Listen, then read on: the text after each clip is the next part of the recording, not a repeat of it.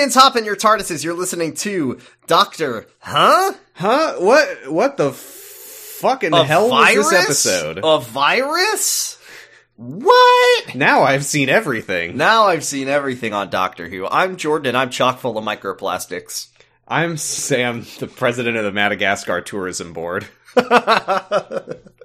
It's just that one beach. I like to move it. This is Series 2 episode... Sorry, nope, not Series 2. Series 12, Episode 6, Praxeus. Wouldn't it be nice if we were talking about Series 2? A nice David Tennant Rose episode instead of more... Written by Pete McTighe and Chris Chibnall. Directed by Jamie Magnus Stone. Crisp strikes again. The episode looks like that. Okay. The episode is written like that. I thought the episode looked good. I didn't say it looked bad. I just said it looked like that, which is how all the Crisps era... I have a proposition... You wanted to name this era? This era, the Crisps Chibnall era of Doctor Who, should be called the Backpack era, because it's the era where everybody is carrying around a sensible backpack and a sturdy water bottle, metal water bottle. I hadn't noticed that. We do see Ryan has a backpack. Ryan has a backpack. And then in Ranskorav Kolos, she was handing out backpacks and water bottles. I've got a backpack. Put that bird in my backpack. He loves that backpack. They gotta be ready. They gotta be ready for anything. They gotta be prepped. I don't have any guns in my backpack. What do you think? He's got granola bars. He's got not granola bars. That'd be childish. He's got a sensible granola birds. He's got a sensible protein supplement. Protein bar. He's got water. He's got a flashlight. He's got some like cords and just anything you might need for a safe, sensible adventure with the Maybe Doctor. Even a cool cable. I have a question for you. This is a sincere question. Wasn't his backpack empty? He had just enough room in it for a big dead bird. I'm pretty sure when we get the scene where he's like, "I'm not here to hurt you. Please feel free to go through my backpack."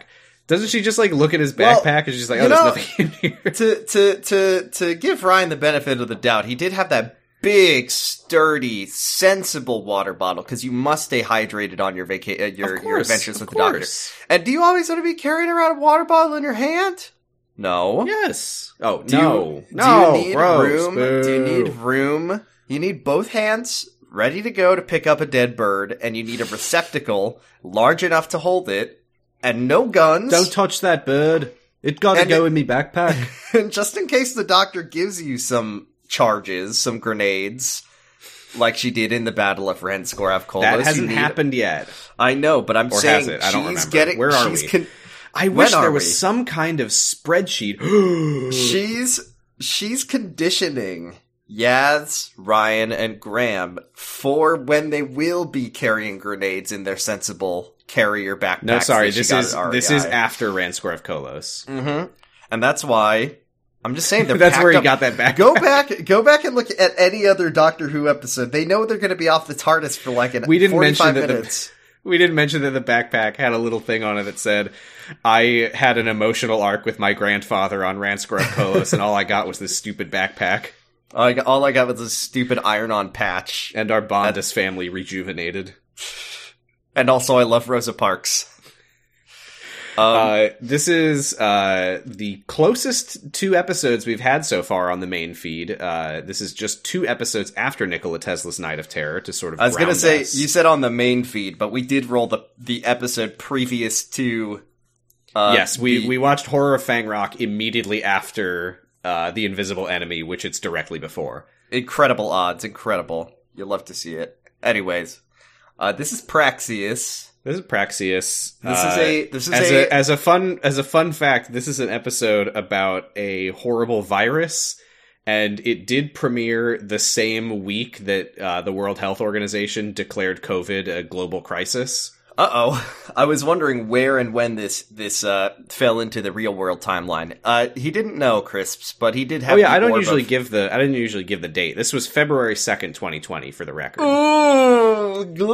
Tugging at my collar. I was wondering if they knew if this was like a post-COVID episode, but this was more about plastic in the ocean. But more critically, for placing this in the timeline of reality, we were still watching The Secret Life of the American Teenager. So, okay, this is an episode.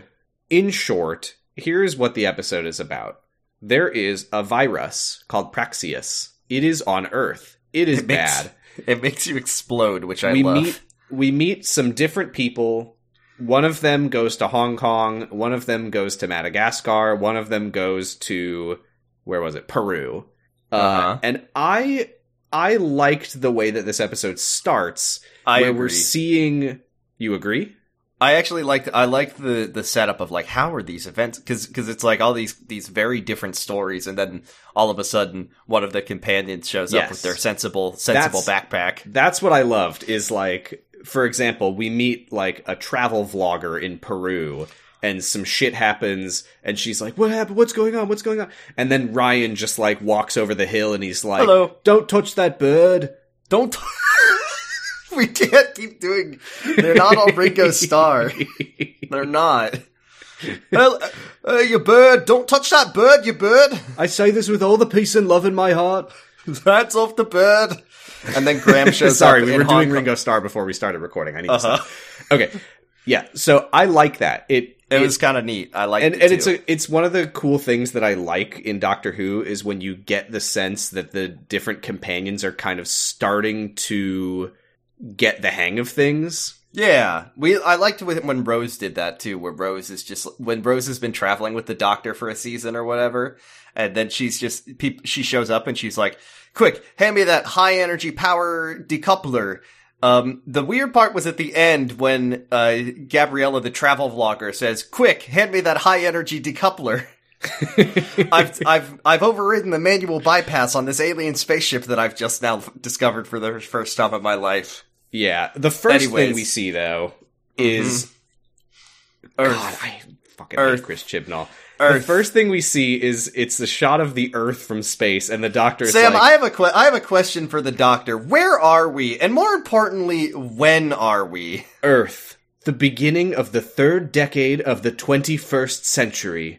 Oh. And she does this god-awful narration where she's like, there are 7 billion people. Some of them live near the ocean, and some of them don't. But they are all alive. And then at the end of the episode, they bring it back, and she's just like, Earth, 7 billion people, and all of the ones who are alive are alive. And I'm like, I really wish that's that she nothing, had been like, Chris. She had been like, Earth, population, 699,999,998 people, because 2 of them died in the middle of this episode. No, but we won't tell you who yet. The death toll of this episode ambiguous.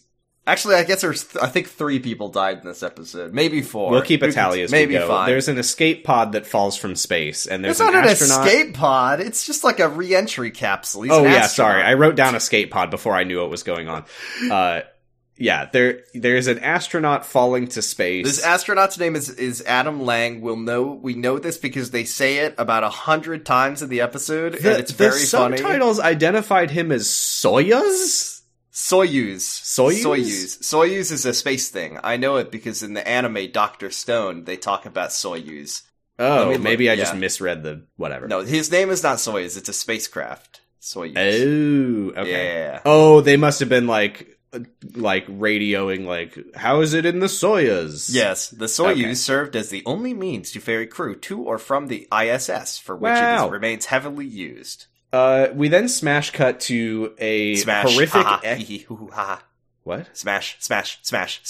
I don't get it. Smash cut, because smashing happens. I guess. Because he smashes a guy through a big stack of water bottles. Then tackle cut to a piece of shit ex-cop who can't get over the fact that he's not a cop, and he's like working at a grocery store, and he just like tackles a shoplifter. He tackles a shoplifter through a big pyramid of water bottles, and then off screen, the two boys in the toy commercial that they're playing out go, "Yeah!" I love going to the water bottle pyramid at my local store. And then the manager of the store is like, "Jake, what the fuck is wrong with you?" And she just like lets the shoplifter go.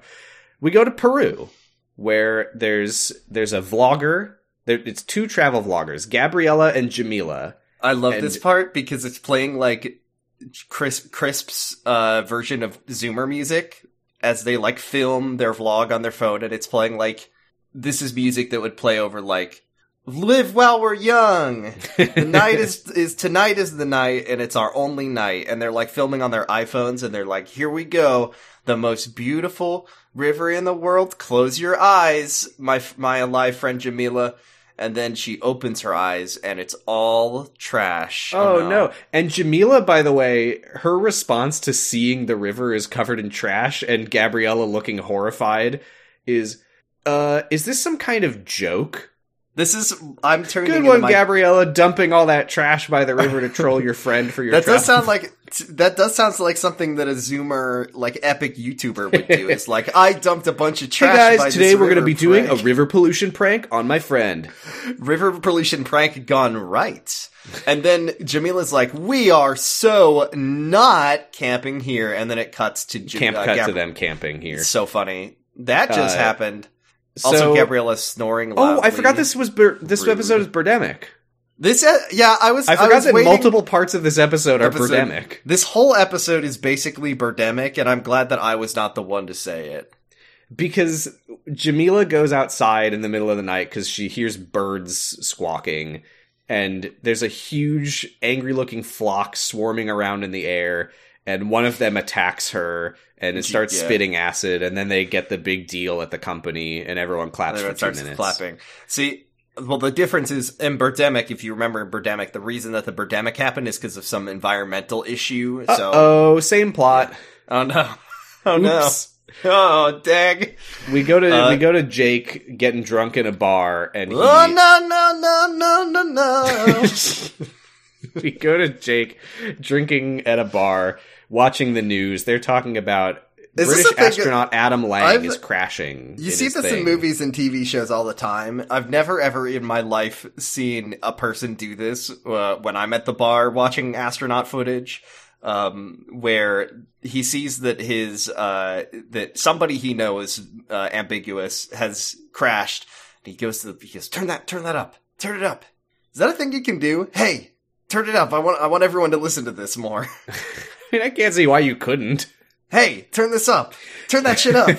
The person working at the bar is just like, no. I mean, a lot of times they don't even have the remote like there. That's true. That's true. If I was at work and somebody was like, "Hey, can you turn the music down?" I'd be like, "I literally don't know how." Don't even know how to do that.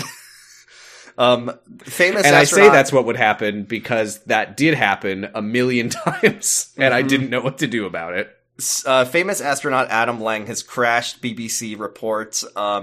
Jake gets a text on his Samsung, which says, "Hey, it's me, Adam. I'm alive. Help me. Here is where I am in Hong Kong." Hey. Yeah. What was this? I've seen the whole episode, and this doesn't make any sense. How did he send that text? It's an anonymous text also. Like, it's not... Is it possible... Is it possible that Jake deleted Adam's number from his cell phone? Okay, but based on what we find out later, how the fuck is Adam texting him? Did Adam get up? He got out of the situation that we will describe he's in later. He went to get one of those pay-as-you-go phones from the local store, and then he sent the text. And he didn't feel like it was necessary to say, "Jake, it's Adam." Because this is the thing. The only reason that they did it this way, where it's an anonymous text that just says all caps "help me" that Jake received, is because they want to keep it mysterious how the two of them know each other. And when we find out, it's not interesting, or like, it's not like, oh, that's what a twist. It's just like, oh, they're married. They're married to each other. Well, or are they? The twist of men being married to each other. You know, on TV, And in this day and age, that is like a twist. You go, what? They can't do that. And then when this episode is on streaming on Disney Plus, they're gonna cut it. They're gonna take this scene out for. They're gonna be like, "Hello, how are you? How do you guys know each other? We're brothers. we're in the army together. Why didn't you come to my rocket launch? I was too busy doing some construction work. You know how I feel about commitment as friends." At the end, they give each other it just zooms in really close on them shaking hands. Their faces get really close, and then the episode pauses, and they just superimpose some mouths over them going, "I'm glad we're friends." Their faces get really close, and then it cuts to a mouth right by a man's ear, and he says, "I love my girlfriend." Zoom out. So he then gets GPS coordinates to a location in Hong Kong. And he says, "Who is this?" And the guy says, "It's Adam." Whoa. Then we cut back to Peru. Gabriella is like, she's like, it's morning. She says, "Jamila, where are you, my friend?" And then a dead Birdemic bird falls out of the sky, and then Ryan with his sensible "Stay away from that, it's mine." Shut the fuck up. Stop. That's my bird. It's my only friend. I learned about those in school, I did. This is where Ryan shows up and he's like, "Don't touch that bird. Something's wrong with them." And I'm investigating. Mm-hmm. I like go to Hong Kong. I like the fact that the doctor is like dropping her kids off at Mystery. Mm-hmm. Like there's a scene that we didn't get where she says, "All right, Ryan." I'll stop. She says, "Ryan, I need you to get out, and I need you to go find a dead bird. Okay, go. Bye. Okay, Yaz, Graham, I need you to go over here. I'll drop you off. We will find out at the end of this episode. The doctor just loves dropping people off in places. She never does this, and this doesn't happen in other episodes, but I do kind of dig it. I'm not against it. I will say I hate this episode.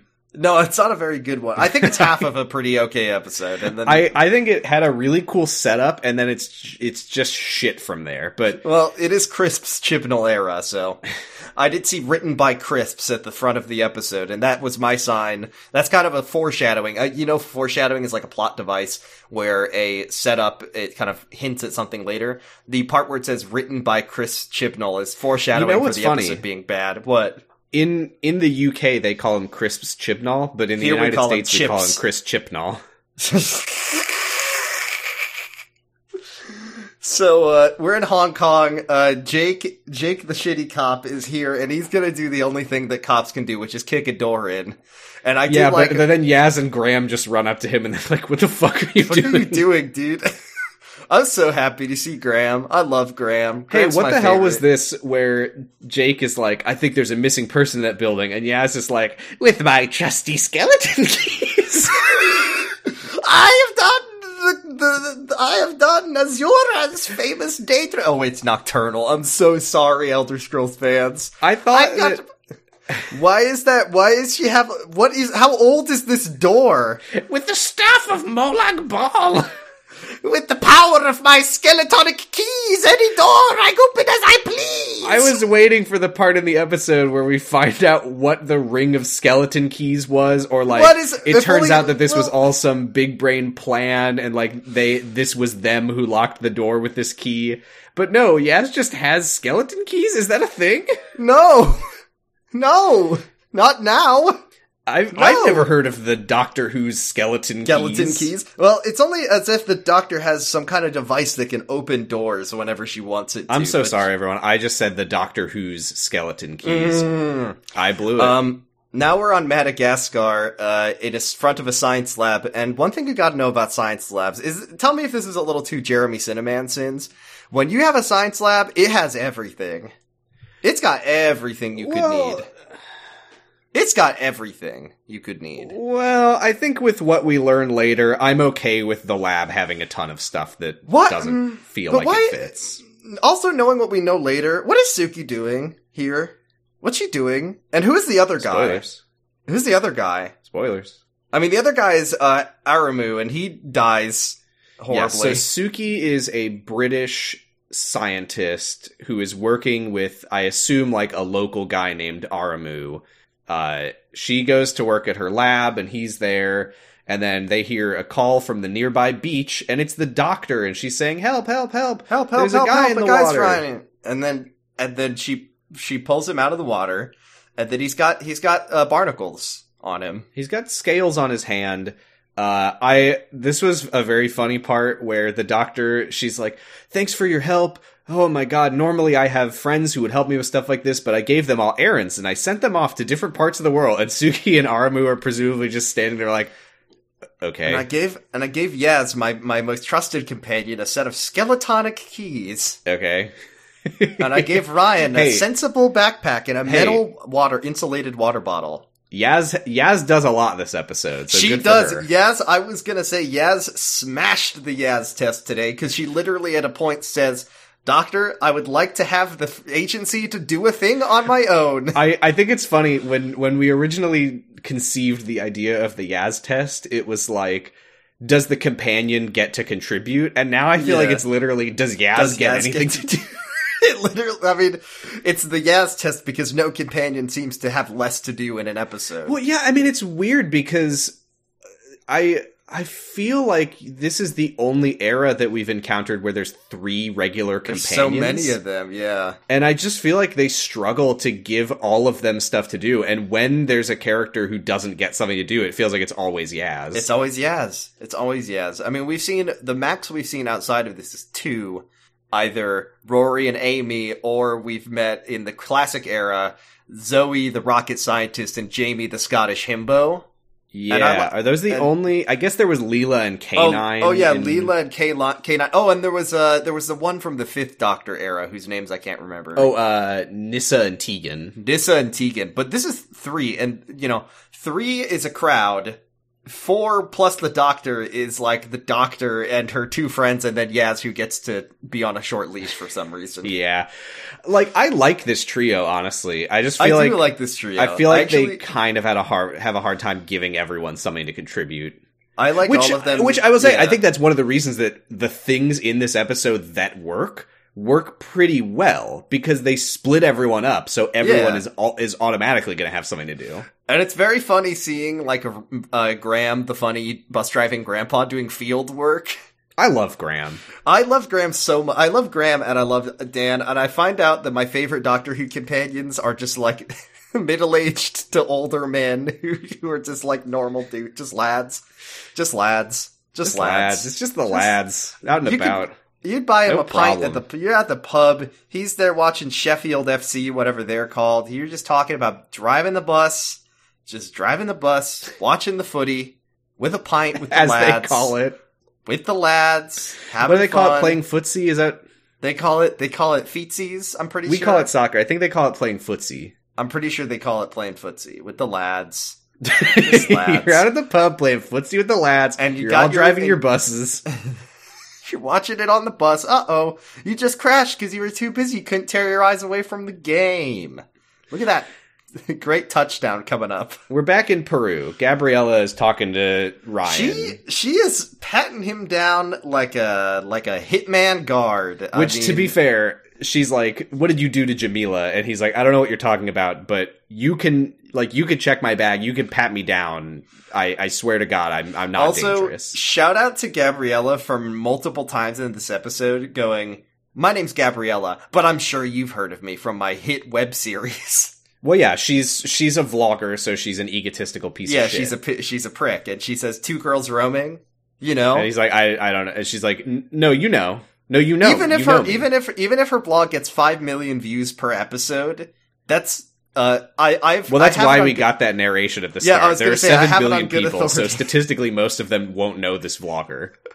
I really like, by the way, that when Gabriella the vlogger is talking to Ryan, she says, I've got my contacts on Reddit trying to access... Right.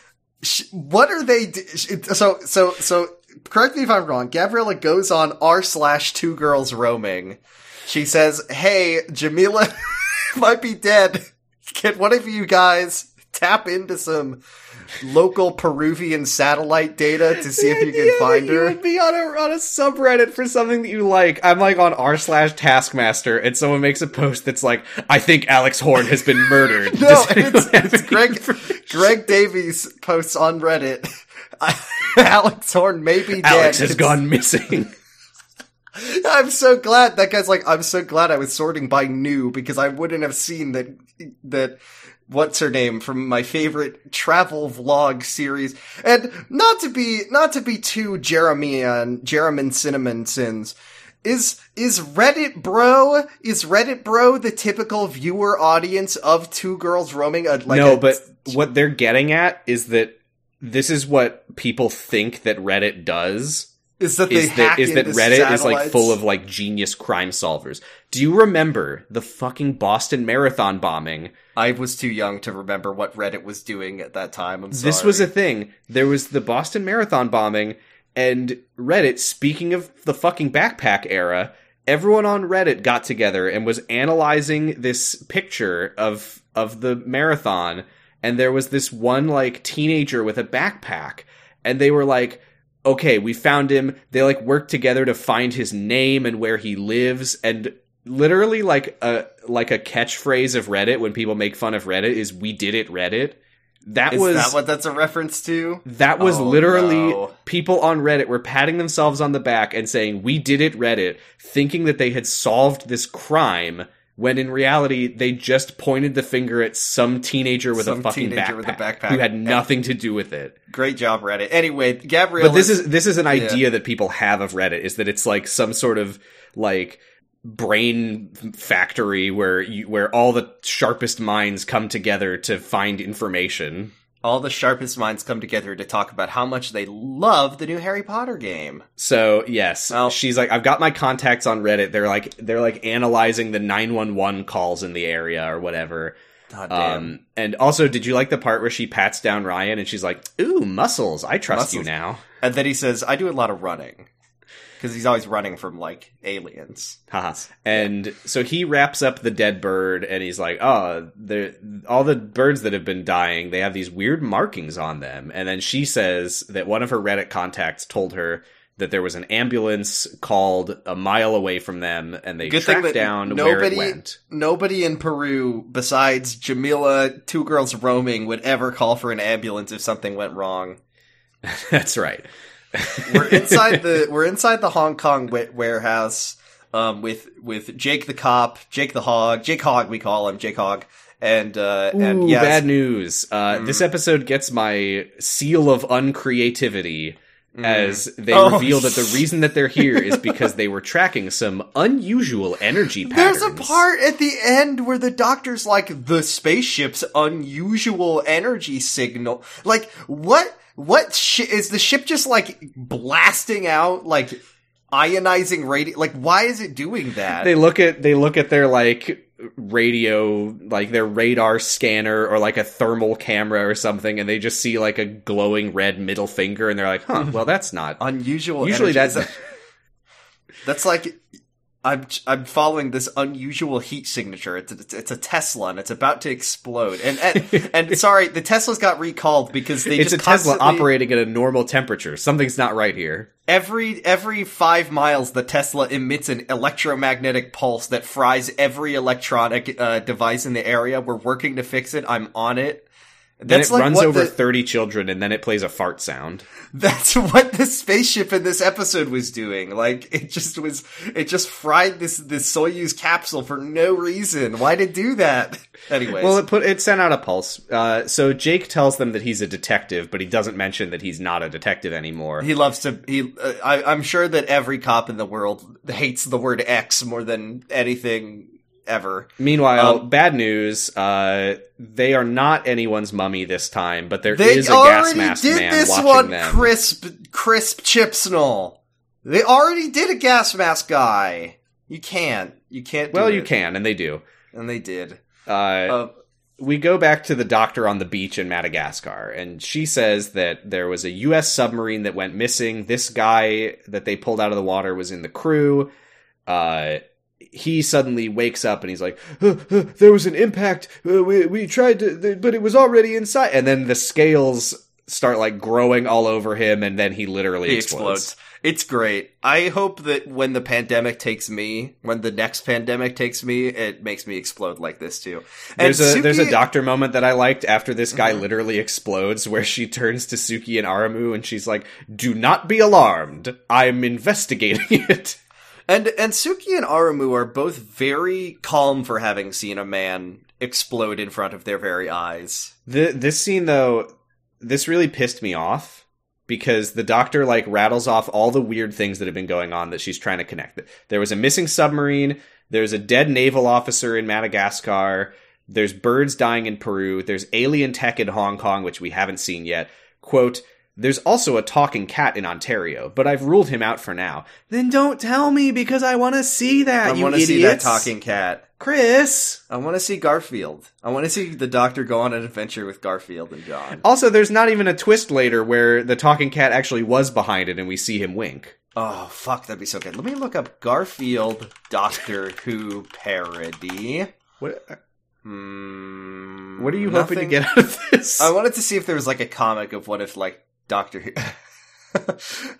There's nothing particularly good, but I did find this one. I'll send this to you, and I hope you like this. This is pretty good. Tell me what you think of that. Oh, God. You like him? Is this Family Guy Doctor Who? This looks to be Family Guy Doctor Who. I guess it could also be American Dad. It's impossible to know, but yeah, this is David Tennant and Rose in the Seth MacFarlane aesthetic. I mean, what is this? This one's weird. Tell our listeners what this image is. I don't know what is. Okay, why? Well, so it's Whose Line with Wayne Brady, and then the 10th and 11th Doctors. Matt Smith's face is like 3 feet tall. Which is weird because David Tennant has a more or less normal sized head. Oh, okay. Wait, this is from Mad Season 4 and it's called Doctor Whose Line Is It Anyway? Let's move on. Gabriella and Ryan go to a hospital in Peru. It's the hospital that the ambulance went to. Everybody's gone. Once again, which is not what you want in a hospital. You want a hospital to be well-staffed and underutilized. This is the thing that the episode is unclear about how many people have died of explosion disease because, like, nobody's here. They have sealed up the quarantine wing in the scariest way possible. Like, there's like big caution tape, and like this all happened, by the way, in the span of like a couple hours. An hour. Literally, we were told 1 hour ago the ambulance was called. They went full zombie mode immediately. They were ready for it. We never get an explanation, by the way. Why is the hospital abandoned? They all died, I guess. Or possibly they sealed up Jamila in the quarantine ring and they all left. But we see Jamila, who has not exploded. Spoilers, she has the Praxeus disease. But, yeah, why would... Unless, like... all the hospital staff are just, like, particularly susceptible to it, and therefore they all got it immediately and exploded. It just doesn't make sense. Also, there's another dead bird on the floor of the hospital. I don't know why there's a bird inside. Just followed her. Ryan touches his the birds were chasing her the whole way on the ambulance ride. Ryan literally has a Metal Gear Solid codec device. It's like a little patch on his neck, and he touches it just like Solid Snake does. Oh yeah, the doctor toward the end of the episode, she's like something with the button comms or something. Doctor, I found Jamila. You're going to have to take a dump. Stop it with the Ringo, please. And then something happens that I don't think is ever explained in the episode, which is that Jamila.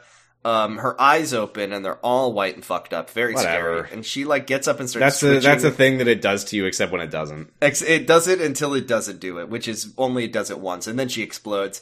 And then Gabriella, seeing her friend of several years explode, goes, "Oh no, who's gonna be on my vlogs now? My content." Ryan watches Gabriella's best friend explode, and he's like, "It's gonna be okay." New video posted on r/2girlsroaming. Jamila died? Exclamation point, exclamation point, exclamation point. Gone wrong. dumping in the river prank had gone wrong. Oh, also Jamila the doctor just runs into the room. It says, "I'm quitting YouTube." The doctor just runs in and is like, "I'm here now," and then nothing really happens, but they're just like, "Oh, the doctor's here." Oh, time for a funny joke.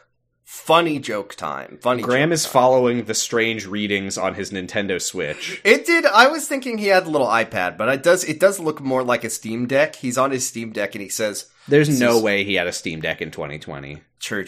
Oh, well, never mind. Time travel. Yes, he did. Time travel, yeah. He's like, "Doctor, can I get myself a Steam Deck? I want to play Hades." This is an interesting reversal. Usually I'm the one who tells you not to do something and then continues doing it. Well, this is like... on Kyle XY, you did the intros. Justify it. Yeah. No, well, it's like you did the intros, you told me you would keep doing the bits after telling me to stop it. But I see. So now that you're the one who intros the podcast, you're the one who keeps doing the bits after telling me to stop. He's playing Hades on his Steam Deck that Doctor got him from the future. And folks, let me just say, you'd have to have a time machine to get your hands on one of those things, folks. Am I right? And he goes, "The energy signal's right behind this wall. We need to find a way." And then Yaz turns it around and he goes, "The energy signal is right behind this door." Funny. I do want to apologize. I wasn't enjoying the episode. I am sorry that I referred to Graham in my notes as a stupid old bitch. He's not. I'm sorry. Nice. I was taking that out on him, which is unfair. I thought the joke was funny. He had it upside down. Fine. It was a funny joke. And then Jake kicks the door open. They find a weird alien computer. What about the skeleton keys, Yaz? They find a weird alien computer terminal, and they press a button, and then all the lights turn on, and they see Adam the astronaut in his spacesuit strapped to a table. This is where Yaz does something crazy to me. Which part? All of it, but so they are trying to unhook Adam, which, by the way, they don't know if when I see a person hooked up to a hospital bed, that's what Yaz and Graham say. Jake's like, "We got to get him out of here," and they're like, "We don't know what this stuff is doing. It might be keeping him alive." And you might kill him, and he's like, "Good. I hate this guy."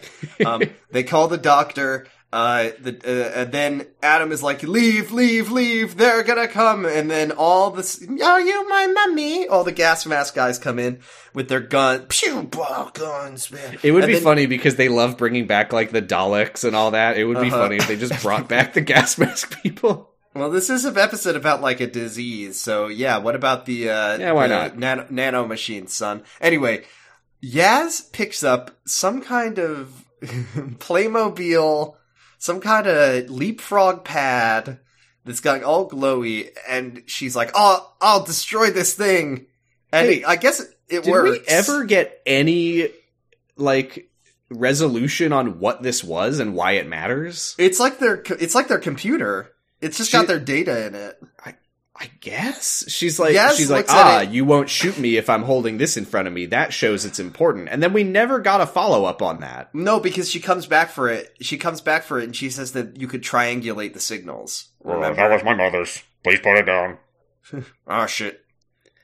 So yeah, they like run. Jake is blasting with their laser guns that he picks one up. He loves to blast. Are they killed? Are they unconscious? No, they get knocked out because they wake up later. I don't think no, I think they're injured because they get back up. He like limps over to the teleporter and then you see him dead on the ship. So I think that Jake grievously wounded him. Fair enough. That's all right. And this is where Adam says something about like, "Oh, Jake, the ex-cop." Oh, they took Adam with them, by the way. Mm-hmm. And Jake is like, "Oh, I'm just on sabbatical." Yaz and Graham are very upset, and Yaz is like, I am not an active duty officer, but I wouldn't lie about it. The principles of cop." Yeah, I'm kind of surprised, and also I guess happy that Yaz and Jake weren't having more like cop talk. Because, you're a cop? Hey, I love being a cop. Hey, they're like, you don't understand the line of the dangers we put ourselves in front of every single day. When I have to tackle a kid who's trying to steal a pack of Smarties from the Tesco. Adam says something about like, don't listen to anything Jake tells you. He's a liar. So there's some tension between these two. Guys. Then the doctor is here. She's like looking at the bodies. And she's like, well, this is so odd. This doesn't make any sense, by the way, because she's like, I scanned this location for life signs before you got here, and there were no signs of life. What about Adam? What about Adam? What about the gas mask people? This implies, says, they're not really alive. But they are. She says that the suits they're in might be masking their life signs. Oh, okay, whatever. She says, like, I can't get the gas mask off because that will spoil a very weak twist for later. I was gonna say, she says, like, maybe it's you know what it is that the doctor is, biases from the past. She's like, the last time I encountered a guy in the gas mask, this was just their face. So it must also be their face. She's just inexplicably, like, certain, though, that they're not human. She's just like, oh, these are just humanoid aliens, I can tell. I can't see any inch of their body, but I'm sure that these are aliens. It's not like the Doctor hasn't encountered, like, living, walking spacesuits, or nanomachines, or goo. Lots and lots and lots of goo. But no, they're probably just guys in there, whatever. But now we get the obligatory scene of the normals, the wretched normals. But they're bigger on the inside. Oh, they're big. The zipper's bigger on the inside with so much peace and you could fit a lot of peace and love in there. Gabriella is talking to Ryan again. She's in the TARDIS with him, and she's like, I've known Jamila for 12 years. And Ryan's like, it's fine. You'll find a new person to He's so bad at comforting her. He's just like, it's fine. Yeah, he missed that. He missed the grief day at school. Move on. You'll find someone else to make content with. I'm sure. So Yaz, meanwhile, she's like, I want to go back for that computer thing that I don't know why I didn't just take it with me because I was holding it and using it as a shield. The Doctor's like, okay, I'll come back in an hour. And then Gabriella's like, I'm coming too. I need to find a new vlogger buddy. I just think that she just make it one girl roaming and just, cut her losses on Jamila. I thought it was weird that her reasoning wasn't like, I'm not going to miss an opportunity to film this. Like, that felt like it would have been very in character for her. But she's just like, I would like to go. I'm angry. She's not, like, vlogging along the way, which I thought was stupid. She should have been. Wait. Are you telling me that you would have preferred if this episode had an annoying vlogger vlogging the whole thing? You would have liked that? You would have. I don't know. I don't know how it would have been executed, but I'm like, it would have been in character for her. Tom Scott voice. I'm here at the Hong Kong warehouse. This submarine carries a mysterious secret. I am in the Pacific garbage patch. Oh man. I think I'm on an alien planet. I think Tom Scott would be such a good companion for the Doctor because he's he could be like the linguist. He could be like doing linguistic stuff and computer programming to solve his problems. I'd be down for Tom Scott as a companion. Sure, but what the fuck? Who cares? He's not an actor. Whatever. And also, he'd be playing himself. But I think next season.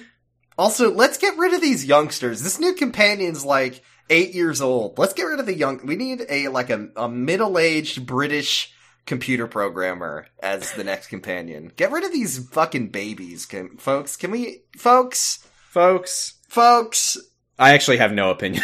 So I'm not going to go with you on this one. The adventure of Ncuti Gatwa and Tom Scott on the TARDIS. I love it. Fine, why not? Why not? It couldn't be worse than fucking what's that Flux? Nothing could be worse than Flux. It could be worse than Flux. More like they should have called it Fux, because that's... So, the Doctor takes a blood sample from Adam, and somehow Suki and Aramu call them on the TARDIS.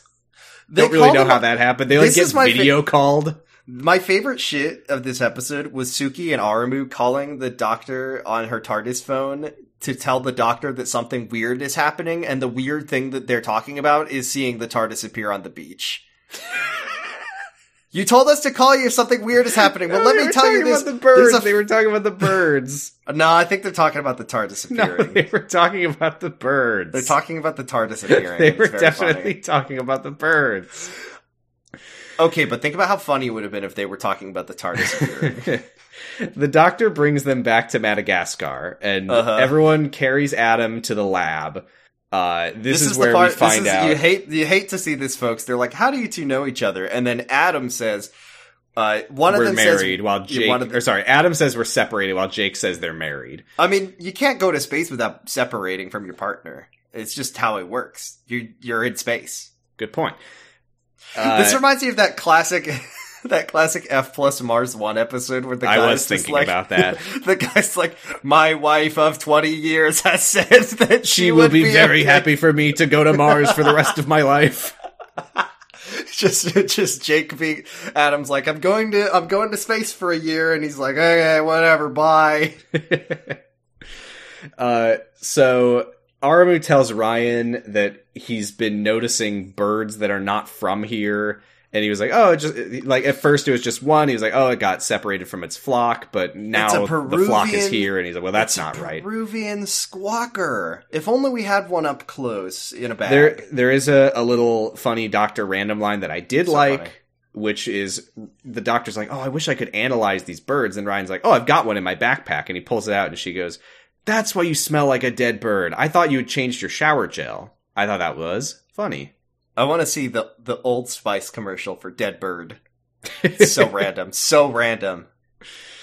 So they all go inside except Aramu, who stays outside to keep an eye on the birds. And he, for some reason, decides to keep an eye on the scary flock of birds 30 feet away from the lab.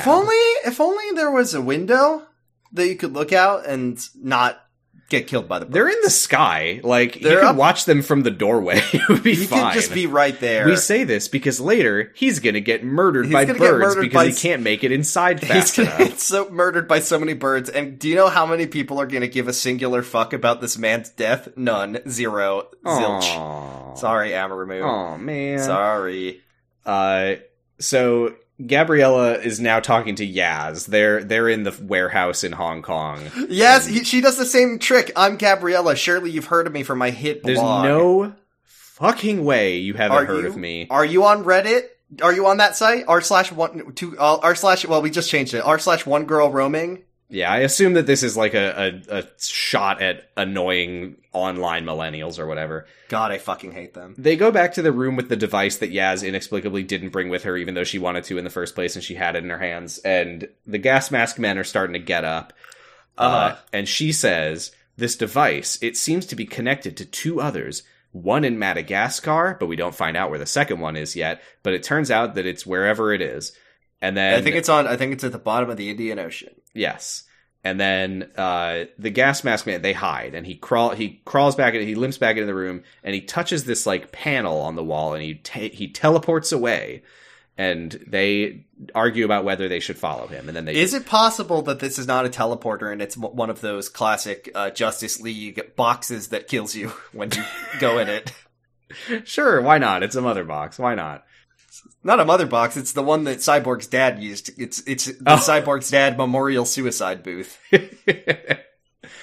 Meanwhile, back in Madagascar, this shit killed me. Okay, this is my favorite part of the episode. I know I say that like every 5 minutes, but my favorite part of the episode is when the doctor assigns her companions tasks. She says, Ryan, I need you to dissect the bird. And then he says, she's like, you must have done it in school. And then, meanwhile, Suki, a medical researcher whose lab this is standing there, and she's just like, anything for me to do? I thought she was like studying water filtration. Anyway, this is the best part. Graham, she's like, the doctor's like, do you have any broad spectrum antibiotics that we can administer Adam, intravenously? And then Graham says, I've seen a few IV drips in my time. Finally, I can set one up. Finally, this information. Finally, it comes in handy. I've seen a few IV drips in my life too, and I don't think that reliably I could give a person an IV. What is he watching? Like, what is this life that he's lived? Where he's like, oh yeah, I've seen a lot of people get IV drips set up. It should have been like, what was his wife's name? Remember? Grace. Oh, Grace. Me and Grace used to watch the medical dramas. I bet I could do it. I used to watch a lot of medical tutorials on YouTube. On two girls chopping. Two girls sawing.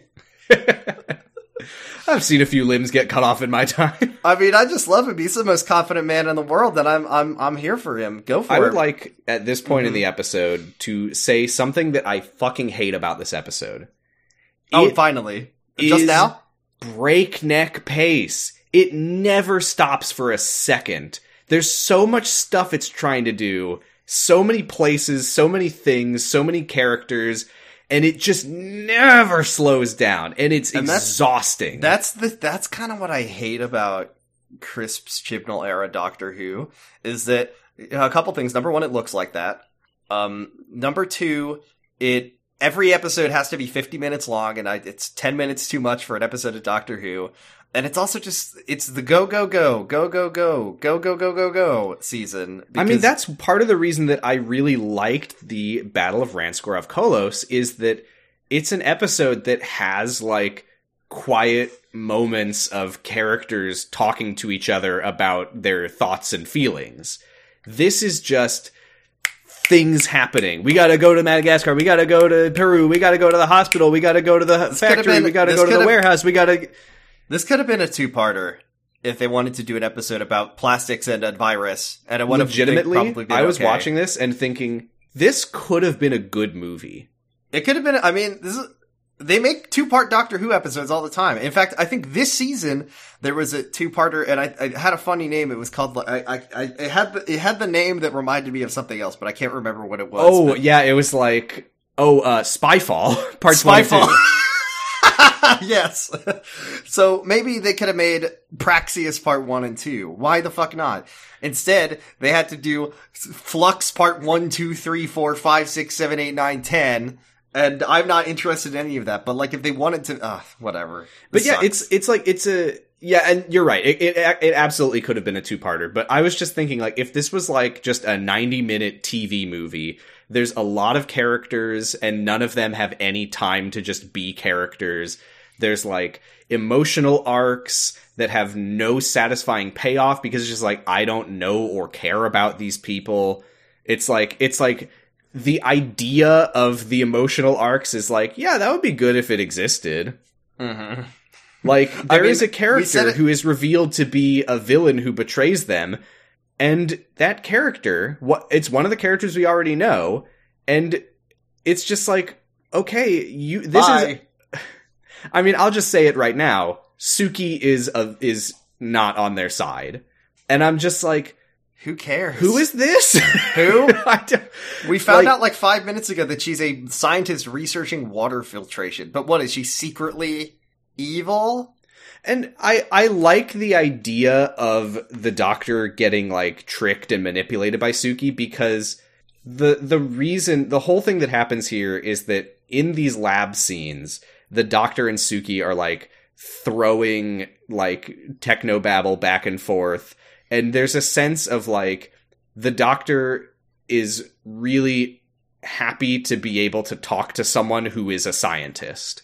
Like, you know, it's been 2 episodes since she met another scientist. I was going to say, she meets another scientist / inventor every episode. Every week she's talking about someone. And then, yeah, but this is the thing, is she's dealing with Graham, Ryan, and Yaz, some of the stupidest characters we've ever seen.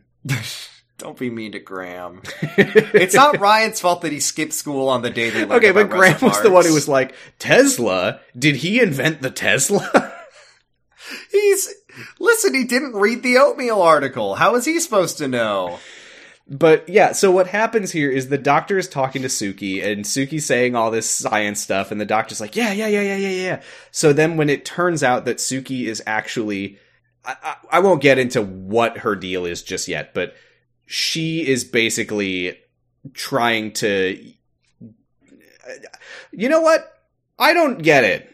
I'll just say it. I don't get it. I don't get it. Either. I don't get it. What is, because the most confusing part is just in a second when Graham. I tried to summarize Suki's motivations really quickly without like getting in the weeds, and I can't. I don't understand what she's doing. Why does she decide to like go to Madagascar and study water filtration? Yes, okay. I think we have to just say what it is right now, because otherwise there's no way to make sense. Here's the premise. Suki is an alien. She is one of the humanoid aliens, the same as the gas mask guys. Their planet was attacked by the Praxeus virus, which is the one that, like, the people with the scales who it makes you scaly until you explode.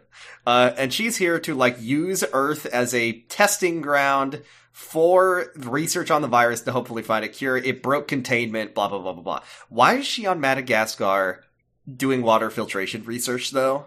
I think that's just a cover. I don't think she's doing that at all. Why is she here? Except she has a filter that she's built. But who is Arumu then? Just a local guy who worked at... Yeah, I don't understand, like, how and why she set up this lab. I really don't understand what the point of her is. But my next favorite then part she turns evil, and I don't know why. No, she turns evil because they find her out, because they find out, they're like, why is there a signal transmitting from Madagascar right where Suki is standing? And but they find a cure together. Kind of. Maybe. No, okay, this is the best. I need to talk about this. Ryan has dissected the bird, and then they look at the bird is full of plastic, oh no. And then they open up, they look at the bird's insides under a microscope, and then question mark, virus, we have a cure. Yeah, there's a lot of, and if we isolate and we can create and then it will do a counter. Yeah, I don't fucking know. Meanwhile, Yaz and Gabriella teleport onto, like, an alien ship or something. And you can tell it's alien because it's covered in, like, foil and nets, and there's a big submarine down here. We get some emotional arc stuff with Adam and Jake, where we find out that Jake fucking sucks. Jake is a piece of shit. I hate Jake. Jake didn't go to Adam's spaceship launch, and Jake the cop, Jake Hogg from Adventure Time, is sitting down outside with Graham. I forgot to mention, because Adam has learned that he's infected with an alien pathogen. There's scales growing on his neck now. So Jake, like, goes outside because he's like, I can't look at him like this. And I feel like a piece of shit. So Graham sits down to comfort him. And in classic Graham and Ryan style, they're so similar, their family. Graham is like, it's fine. And Jake is like, I didn't go to his launch 7 months ago. He knew what he was signing up for. I don't do emotions. I don't do commitment, besides the fact that we are married. Also, I really don't like foreign travel, which he brings up to be like, but I went to Hong Kong for him when he went missing. Like, see, I do care. And his whole thing is he's like, I'm a piece of shit. My husband is so amazing, and it makes me feel inferior, and I feel like he's lying when he says he loves me, because why would someone like him love someone like me? And Graham is like, you're shitting on yourself. Stop it. Because he says, like, I feel like I'm a punishment for my husband, and he's like, who's the one who's being punished? You're punishing yourself, Jake. Which you deserve, because you are a cop.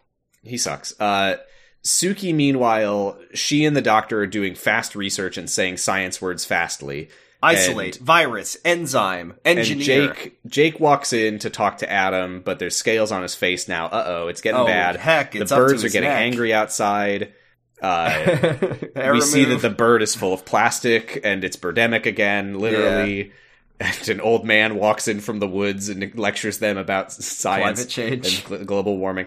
The doctor explains that the alien pathogen eats plastic. So any birds who eat plastic that gets, like, thrown away into the ocean becomes a vector. Are like a breeding ground for Praxeus. And then she's like, well, this could spread to humans if there was plastic inside of humans. And Graham comes in and he says, I've never had plastic inside of me in my entire life. And then the doctor and Suki tug at their collars. Uh-oh.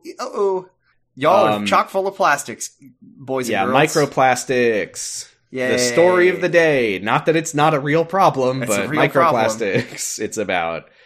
There's plastic in all of us, and there's trash everywhere, and Praxeus is having the time of its life. There's also a little thing here where the doctor's like, come on, brains, move it along. And Graham is like, did she say brains, plural? Which is not a pre-established piece of Time Lord lore. Sure, but also brains...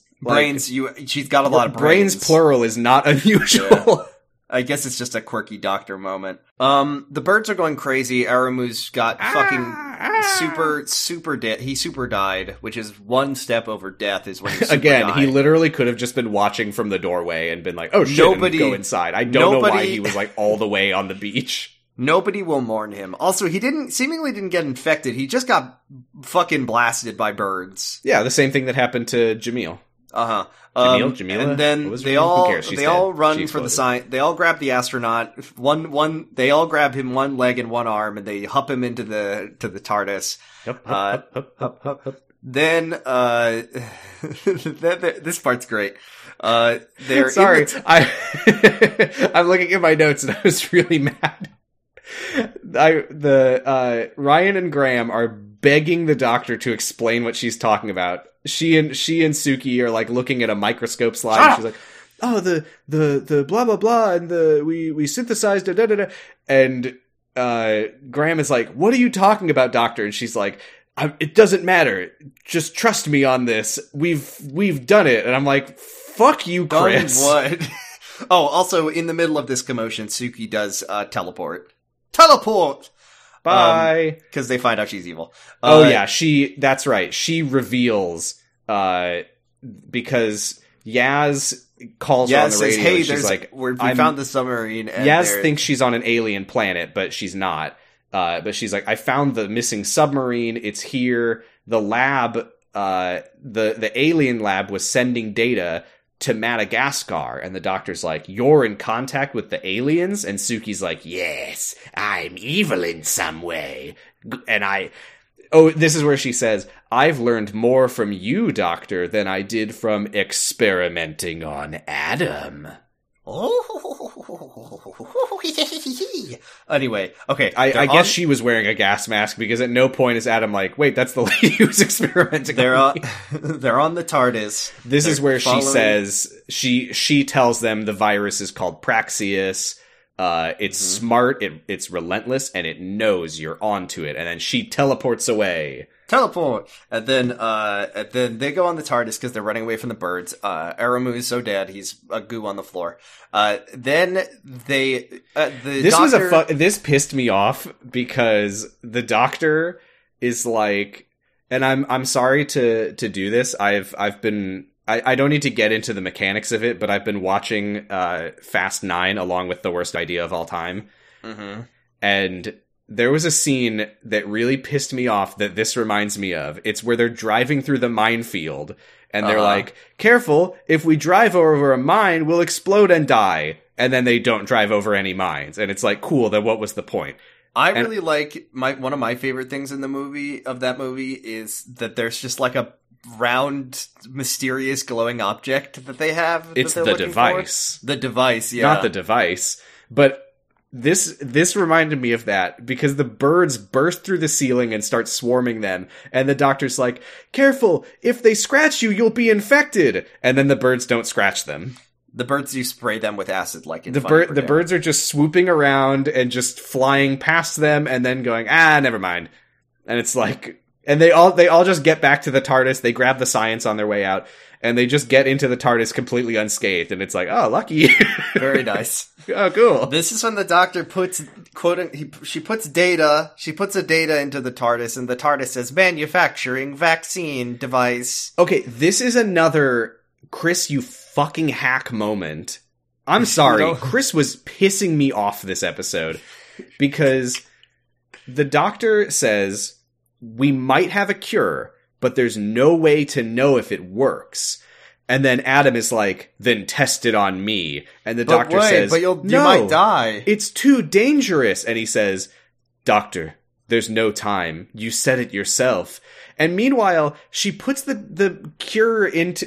It's a cure. She puts the cure, that is a cure, into this computer thing in the TARDIS, and she's like, if it works, the TARDIS will automatically start manufacturing more of it spontaneously on its own. And it's like, okay, the fact that you told me that, and also that it's incredibly obvious that it's going to be a cure, is like, why even say that? Because now I'm just like, oh, it's gonna work.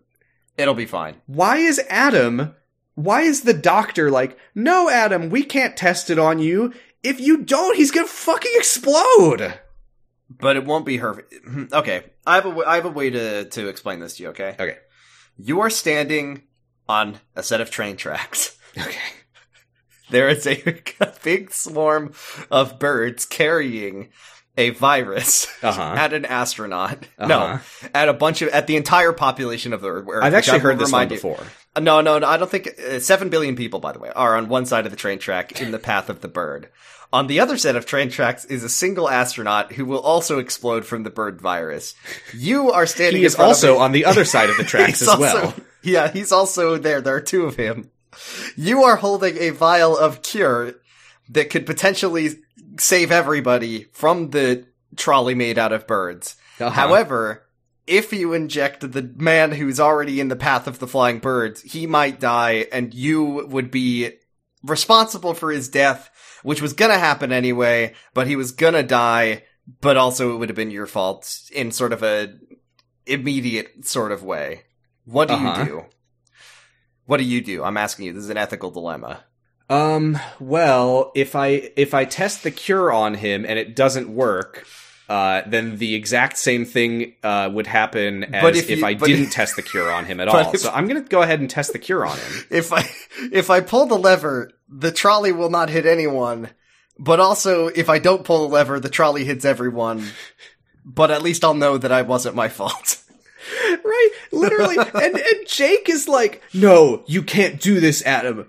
Or, sorry. Yeah. Fucking hell, I keep mixing up these names. No, Adam, you can't. I won't let you. And it's like, dude, he's gonna explode in, like, moments from now. This is like on Cinema when Tim's ex-wife didn't want him to get the blood clot surgery that would save his life. This is just he's out. Adam, oh my god. But you'll die. Ha ha ha. And then I'll be free from this commitment that I don't like. I hate my commitment. It's just such a completely useless, perfunctory, like, no, you can't. Just skip this shit and just fucking do it. I know you're gonna do it. But if you can't contrive a reason, I'm sorry. Jordan, I'm sorry. I'm really sorry. I'm looking at the list of classic Doctor Who serials, and I see that The Awakening was written by Eric Pringle. And? What? Is he related to Crisps Chibnall? No, I just got distracted and forgot what I was talking about because I saw the name Eric Pringle. That's pretty fucking good. I guess that your spreadsheet, which, man, every time I see you talking, you talk about I understand you're proud of it. You love that spreadsheet. But this spreadsheet has an extra purpose, which is if you ever get mad, you can just look at it. You can just look at Eric Pringle. You, and you'll just be like, his name was mononymously Pretzel. The second Doctor was Pretzel. What was his name? His name is like Preston Troughton or something? Patrick Troughton. How did we get to Pretzel? You were saying his name silly on the Patreon episode at patreon.com/poddingbros. And then I said his name was Pretzel, and then it's done. Anyway, we then get a scene, they're back on the ship, they find the submarine, also they're actually at the bottom of the Indian Ocean, they were wrong, Yaz was wrong, she was wrong about Eric, boo! And then we get an emotional scene of Jake and Adam's dying, but he's not dying. The doctor is like, Jake, Adam, fucking hell, Adam, are you sure you want to do this? Dude, I'm gonna explode! I know that you're gonna explode, but do you want me to pull the lever that will divert the trolley off of the path to save you? Literally, Adam is like on the fucking operating table, and he literally tells her, "Stop faffing about and do it." And I'm like, "Yeah, what is wrong with you? Just do it." At some point, the doctor and Yaz and Graham and Ryan all regroup with their backpacks on the alien planet, but it's actually where the submarine is. And so they're under the garbage patch at the bottom of it's a gyre. She says gyre a lot. Gyre. It's a gyre. There are 5 gyres. Gyres. And it's all full of garbage, and that's why the birds are there, because they all want the doctor gives us a lecture about how there's garbage patches and birds get sick from plastic and stuff. And they're like, how did the alien bacteria even get here? And the doctor's like, well, there's got to be something down here that's connected to Suki somehow. And they Jake sits down with Adam and they have a sensitive moment, and Adam is like, hold hands and stop dodging life, Jake. And then you see Jake do the most bonkers mental math in his head at what stop dodging life means. Stop redirecting trolleys around your life, Jake. Pull the lever and stand in front of that trolley, You gotta face Jake. The trolley of life head on. Head on. From both tracks. You've gotta lay down on the tracks of life and face that trolley, Jake's Jake. Like, okay. Are you telling me to kill myself? No! What? So, what? I'm going to dodge life by dying, thus dodging the rest of my life, because I'll be dead. Stop not getting hit by trolleys, Jake. Don't stop not dodging life. So Yaz shows them a gas mask man corpse that she found. This is, I think, the one that got shot earlier that went to the teleport, and then the doctor takes the mask off and it works this time for some reason. Yeah, and it's all scaled up all over its face, and they're like, why hasn't it exploded? And the doctor says, not human DNA. Because it's not human. So this is where they start to figure out that the aliens who came here, they were infected with Praxeus, and that's why they were experimenting on Adam to try to find a cure. That's why Suki was blah, blah, blah, blah, blah, blah, blah. And Adam's dying alarm starts going off, and Jake's No. It's the Adam is fine alarm. Okay. All right, Adam, if you're fine, the TARDIS is going to play a sustained, single-toned beep. We were joking about this on the Patreon episode with the Seeds of Death, with the very ominous computer voice going, attention, everything is fine. It's just like, because the next time we see, I'm sorry about your dramatic tension. The next time we see Adam and Jake, they're all holding hands and happy, and they're alive and great. So. Adam's like, hey, since we last saw you, I ran a 5K. I feel great. I've got my favorite music. The AC is on. I'm moisturized in my own lane. He's doing backflips. I am the very bottom. He recites the Pythagorean theorem to show that he's smarter than ever before. Also, I fucked up and I got all the words wrong. Yeah, that's fine. That's fine. I haven't seen it. Wait, what? Haven't seen what? Whatever that's from. Pirates of Penzance? Yeah, what's that from? What's it? Ooh, well done. Hey. So, by Stephen Sondheim. Yep. Look at me go. Wait, no. Who's it by? Oh, am I wrong? Wait, you really thought that? Oh, I was wrong. Oh, no, wait, come on. It's a duo. Duo? Let me narrow it down. It's not Penn and Teller. It's, actually, no, it's definitely not Penn and Teller. Think Victorian times. Victoria. Yeah. And Chris Pringle. Eric Pringle. It's, Tim Heidecker and Eric Wareheim, I'm pretty sure. Oh my god, it's killing me. I know the names. Who is it by? Gilbert and Sullivan. There you go. Damn it, shut up! Who the Doctor has definitely met before. Our dad used to play a lot of Gilbert and Sullivan in the car. But he only played the Mikado. I thought he also played Pirates of Penzance. Maybe he did. Maybe for you. Maybe I got the Mikado. When you're older, Jordan. 3 little mates from school are we? It's the one that Sideshow Bob likes. His favorite. Oh, yeah. Well, he likes both. Well, actually, Sideshow Bob sang HMS Pinafore, not... What the fuck? What? Can we talk about Doctor Who again, please? No! We sail the ocean blue on a saucy ship's a beauty. Okay, so, the Doctor catches up to Suki. She says, all the others in the gas masks, they were my crew. They had gas masks because I don't know.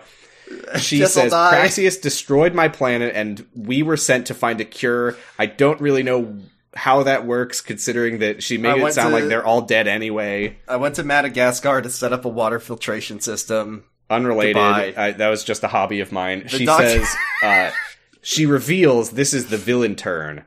She brought Praxeus to Earth on purpose because it was an incredibly plastic-infested planet. Hell yeah. Okay, this is a detail that I like that I thought was cool, which is that when the Praxeus got released into the water, it it like sucked up all the plastic from the garbage and created these like plastic underwater tunnels. I thought that was a cool little thing. Oh, I must have totally missed that part. Yeah, I thought that was pretty cool. And that's that. So that's the end of the episode. There's nothing else good. Nothing else happened. This is the part where she says, and the resulting pulse, whatever the fuck, who gives a shit? When we were flying our ship to Earth, the pulses from our ship fried the electronics. That's why Adam Lang... We had it in fuck up other ships mode, which is actually illegal throughout most of the galaxy. But we hate Earth so much that we just wanted to fuck up other ships on our way there. And Suki reveals that in addition to the Praxeus that she already had in the first place, she also got scratched by one of the birds, so now she's real Praxeus now. I don't think that's how viruses work. Well, it is. Okay. Well, so think of it this way. If you had a tapeworm and then you ate another tapeworm, you'd have two tapeworms. So that's a parasite, though. That's a different thing. Well... How much, like, the viral, like, you've got millions of viruses in you or whatever, and then you get an extra couple in you, is that gonna kill you fast? I mean, I guess it will kill you somewhat fast. I don't fucking know. If I have COVID-19, and then someone with COVID coughs directly into my mouth then you have COVID-38. At my Super Bowl party, and Sai is there. Shut up. What? Stop referencing SNL. COVID It's Super bad enough Bowl. that we're watching this episode. Also, importantly, the ship has organic fuel cells, which, by the way, that's what the worst kind of... Oh my god! No, hold on, listen. Because not only does the ship have organic fuel cells that you can put hamburgers in it to power the ship, but also, in addition to that, the ship has a button that you can use to make the ship fart out all the fuel into the air. But organic just means it has carbon in it. Our cars have organic... Is that what I say when I'm filling up my organic fuel cell? Yeah, maybe if you're a liberal. That's what gasoline is. It's organic fuel. Yeah, well, you could also put a burger in there and it would also work. I could also put an antidote in there and my car would emit the antidote into the atmosphere. So the doctor, meanwhile, Suki is like, I've already used the cure on myself and I've sent the data back to my planet. And the doctor's like, no, it hasn't been tested on humans and it wasn't designed for your people's biology. Okay, so there is no follow-up on that, so I have to assume that everyone on Suki's planet just, like, swelled up like a balloon and popped after they used it. There are 2 planets on the train track. Okay, so then, Suki explodes. Who cares? Then they find Suki's ship, and this is when Adam is doing a triple quadruple handspring Salchow, quad flip heel toe loop, to show that he's better. And then they all go in the ship, and they all do science jobs that none of them are qualified to do. Gabriella overrides the manual bypass, and that was really funny, because she's a vlogger. And then the doctor's like, good job, my little They're really little playing fucking friends. Space Team here. She's like, turn the photon accelerator off. Press B on the atomic stimulator. Wait, but here would be a funny joke. Here's my rewrite for the episode, okay? Suki didn't reveal that she's evil. She's there with them. She's trying to sabotage. She's maybe some kind of imposter? And it would be there as an imposter among us? So the doctor did we mention that? Yeah, we mentioned that Adam and Jake are here and Adam is better. And because he was cured, the TARDIS produced 1 million gallons of antidote. They dump it into the fuel cells, which works. And the plan is to launch the ship into the stratosphere and then press the vent all fuel button that exists to make it dump out all the fuel, which is the antidote, all over the world. And then Jake looks at how simple the controls are and says, these controls are so simple, anyone could do it. For later. And then they get off. They get off the ship. Hey, and they go, hey. They fucking did this. They did this in Legend of the Sea Devils. Episode. They also did. Where they're like, But we need someone to stay on the ship or it won't hold the button open. I was thinking they did this in the Doctor Dances where Captain Jack Harkness has to fly the bomb away in his ship. God, they did. And At least that, though, was like fucking 15 years before this. It was so early on, and it also was kind of fun because he didn't know that he was going to die when he did it. That was the other thing. So, he was like, yeah. So the Doctor is like, there's just one flaw. If the ship launches and we're not back in the TARDIS yet, the ocean will crush us? Yeah, because they're underwater. They're like because the tunnels will be like broken open and the water will rush in. Okay. Rush in. So they all got to run away. But the autopilot isn't gonna. It's not working. It didn't work. So this doesn't make any sense though. She's like, the autopilot's not working. Anyway, let's get going. It's in God's hands, I guess. Oh well, forget it. And then Jake is like, Jake is not like, no, wrong. Jake is not there. Jake presumably knew in advance that the autopilot wasn't going to work and had already consigned his life to the dust. Because she says something about like, the autopilot doesn't seem to be working anyway. Let's go. Yeah. And then Jake is like, no, I'll stay and do the piloting because it looks so simple. So they get into the TARDIS and they're like, where's Jake? And he calls them on the comms and he's like, I'm sacrificing myself for the end of the episode. My husband told me to dodge life and this is the conclusion. Not to dodge life. Yeah, stop dodging life. Jake's like, oh shit, I thought I was, oh no.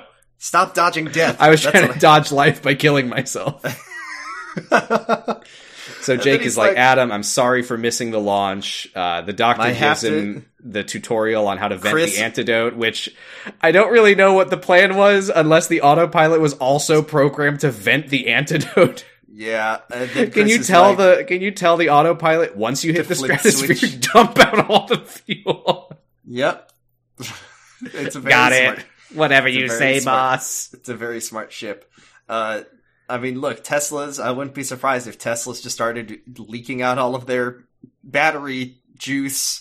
So it's very dramatic. He goes up into the thing and he blasts the antidote out into the air. And then Gabriella's like, Doctor, can you save him before the ship explodes? And the doctor's like, good idea. And she does.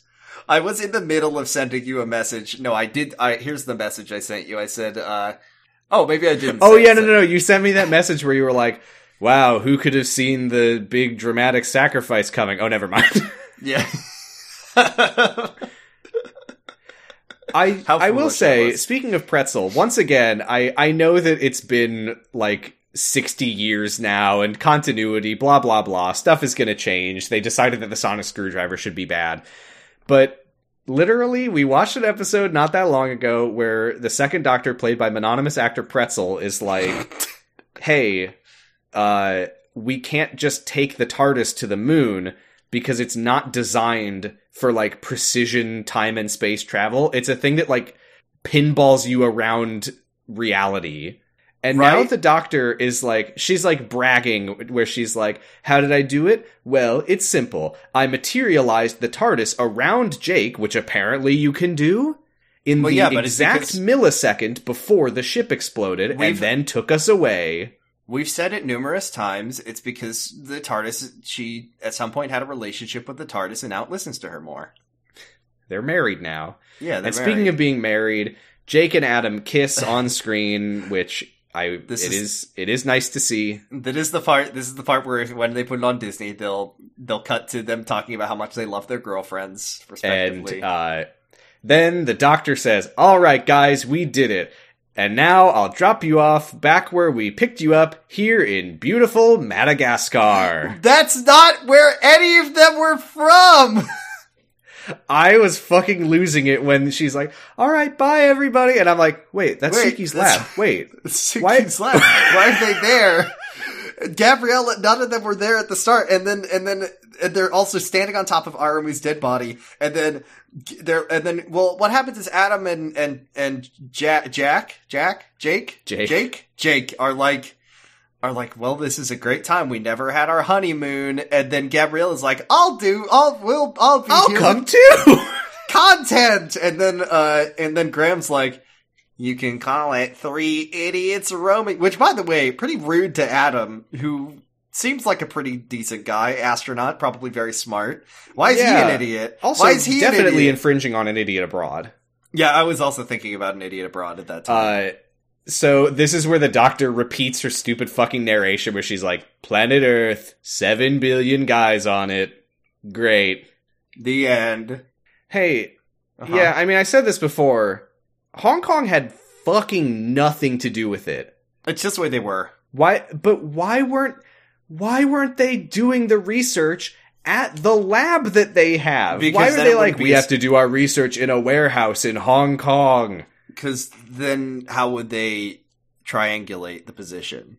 They need 3 places. And also, how did Adam text Jake and whose phone was it? C-. At the time, I gave it a D++ because I was like, it's not as bad as not Flux. It's Once Upon Time. Like, something's gonna have to be really bad to ever be below that grade. But I was did I give Once Upon Time? Consult your magic spreadsheet, Data Wizard. Well. Look, who wants the spreadsheet now? Did I give Once Upon Time it a D-? Because I have to believe that there's something somewhere out there. There's something worse than a. I am sorry. I gave Robot of Sherwood a D+. That was what I was like. Oof. This is slightly better than Robot of Sherwood. Oof.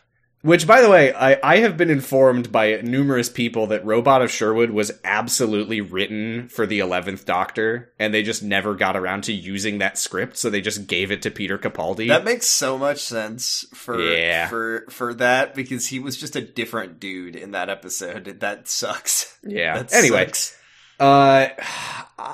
I will give this a C-. I hated it, but I think there is more stuff that's good about it.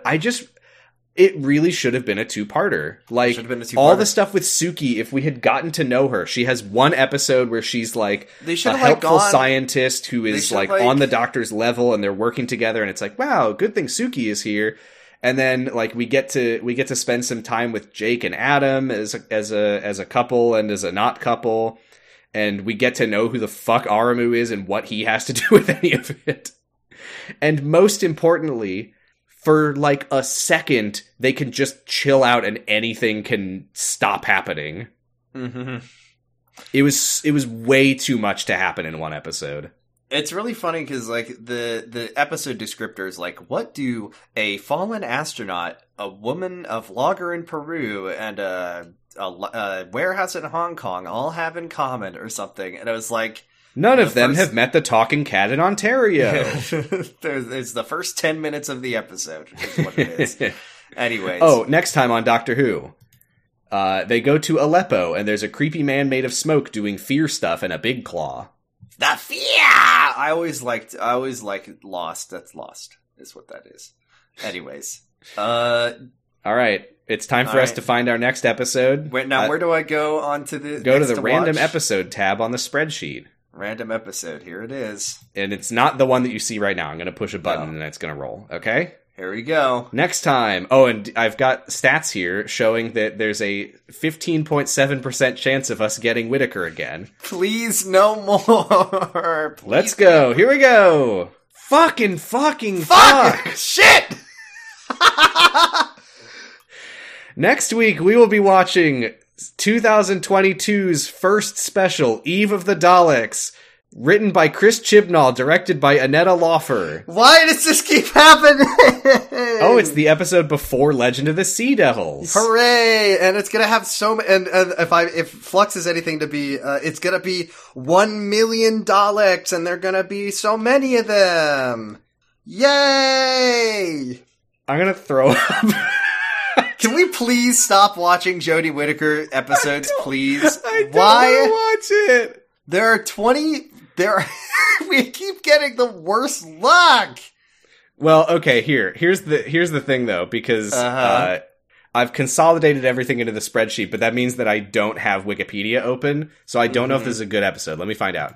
It's probably like, this episode received below average reviews and said it was one of the worst episodes of Doctor Who. Ooh, no, this episode actually got good reviews. But they always get this is like no. They don't. They didn't. Legend of the Sea Devils had bad reviews. This has A- from AV Club, 4 stars Radio Times, 4 stars Independent, 4 stars Telegraph, 4 stars Evening Standard. I just want the show to stop looking like that. I want to see Matt Smith. I want to see.